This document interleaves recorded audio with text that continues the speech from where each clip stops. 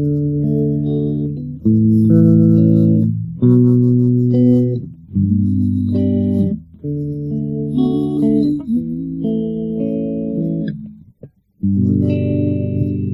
Holy Gospel this day, a reading from the book of St. Matthew in the first chapter. And now the birth of Jesus the Messiah took place in this way.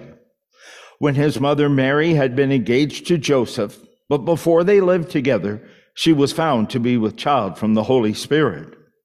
Her husband Joseph, being a righteous man and unwilling to expose her to public disgrace, planned to dismiss her quietly. But just when he had resolved to do this, an angel of the Lord appeared to him in a dream and said, "Joseph, son of David, do not be afraid to take Mary as your wife, for the child conceived in her is from the Holy Spirit. She will bear a son, and you are to name him Jesus, for he will save his people from their sins." All this took place to fulfill what had been spoken by the Lord through the prophet. "Look, the virgin shall conceive and bear a son, and they shall name him Emmanuel," which means God is with us.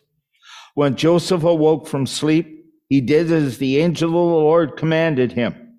He took her as his wife, but he had no marital relations with her until she had borne a son, and he named him Jesus. The Gospel of the Lord. Praise to you, Lord Christ. You may be seated.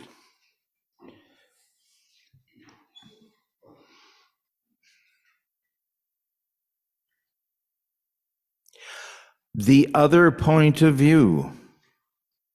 That's what we're doing this morning, is the other point of view. This is Joseph's side of the equation. And you'll notice there are some striking things happening here that Matthew records that we don't think about a whole lot, because this is not what you're going to hear Christmas Eve. Christmas Eve, you will hear the reading from the Gospel of Luke. First, you will notice that we have discovered that Mary is pregnant, and therefore, I've got to get rid of her. Now, you'll notice the way it's phrased. This has nothing to do with the virgin birth. Because, see, the virgin birth is not an issue. You got that? It's perfectly usual. We have Greek gods.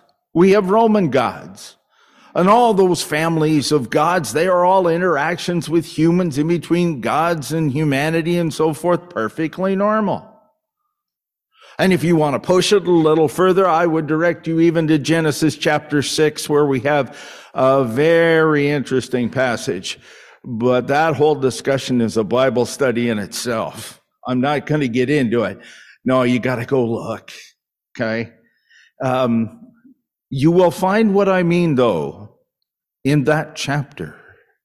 That's how early it is. So there's no big deal about this. The big deal is about it violates the laws and customs we have.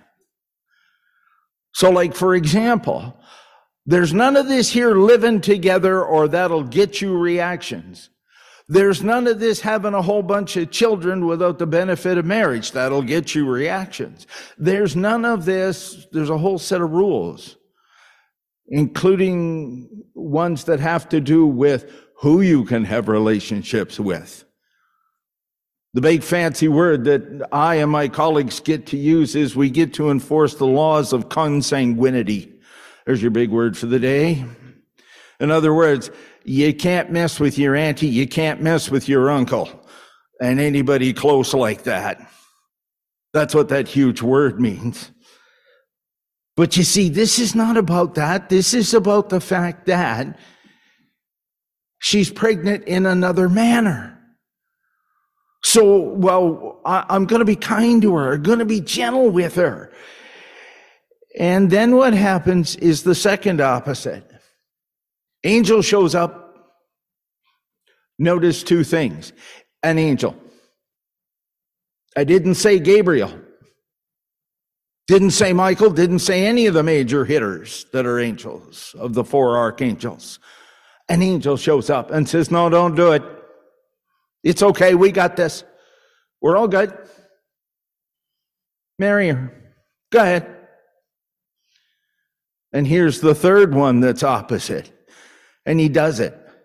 Now, what I mean by opposite is this, dear friends. If you look at the reaction of the relatives, I'm talking Elizabeth and Zechariah in Luke chapter 1, they have the other side of the equation.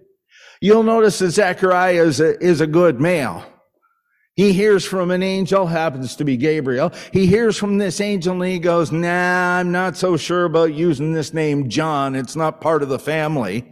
And the angel goes, okay, here's your consequence. You get to zip it for 9 months, fella. Oh, that's such a picture for guys like me who are preachers. You open your mouth, nothing comes out. 9 months? Oh, that's a long time.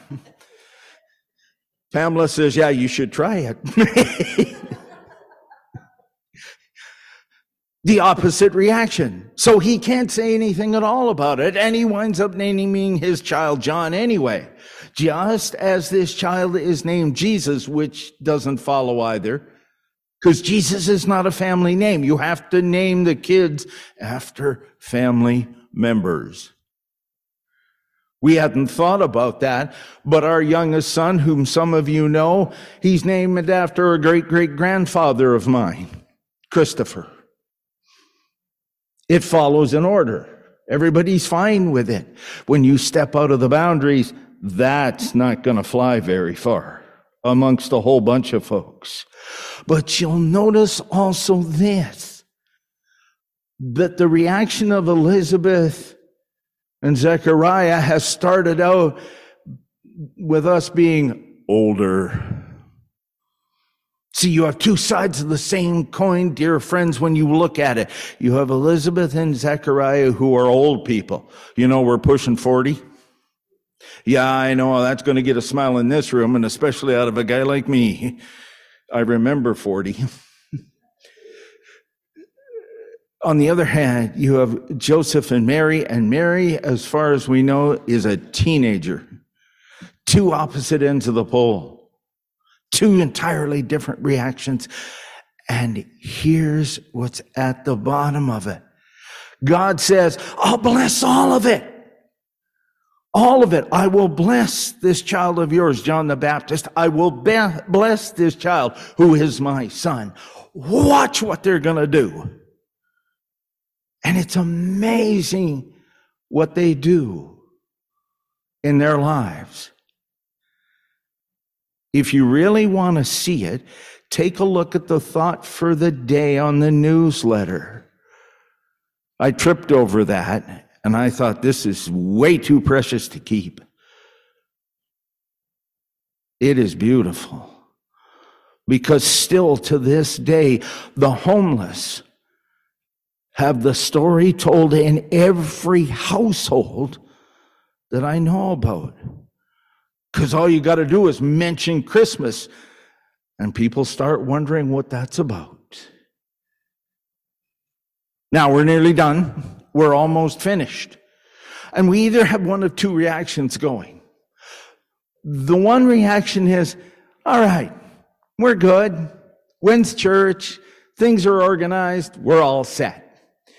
And we know how many beds we're going to need and how many sets of linens and how many in-laws, outlaws, bylaws, everybody coming. We know all that. Or we know that we're going someplace. All of that's in order. That's on the one hand. On the other hand, it may look like my household used to.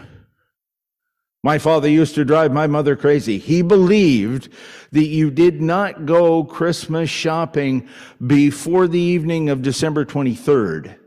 Preferably, you'd leave it till the day of the 24th, and the later in the day, the better. I finally asked him one day what he was doing, and he said, oh, you don't realize the really interesting stuff you get that's left and how you can really get a good bargain for it. And I went, yes, indeed. I should have known better. I mean, he was trained as an accountant all his life. That's how it went. But either way, friends, it doesn't matter, because God's about to say, I'm here. God's about to say, I've arrived. God's about to say, are you listening? Because I have things to say. Pay attention. And what's really interesting is it's our job to make sure that we remember those things that flow out of that. Like the 12 days of Christmas is not just a nice song that was created. There's a good reason it's 12 days, because it's 12 days from the time Jesus lands until we're going to celebrate the next event in his life. And that's important to remember. And no, I'm not going to ask you to run through all 12 days and see if you can do them backwards. Some of us have done that in the past.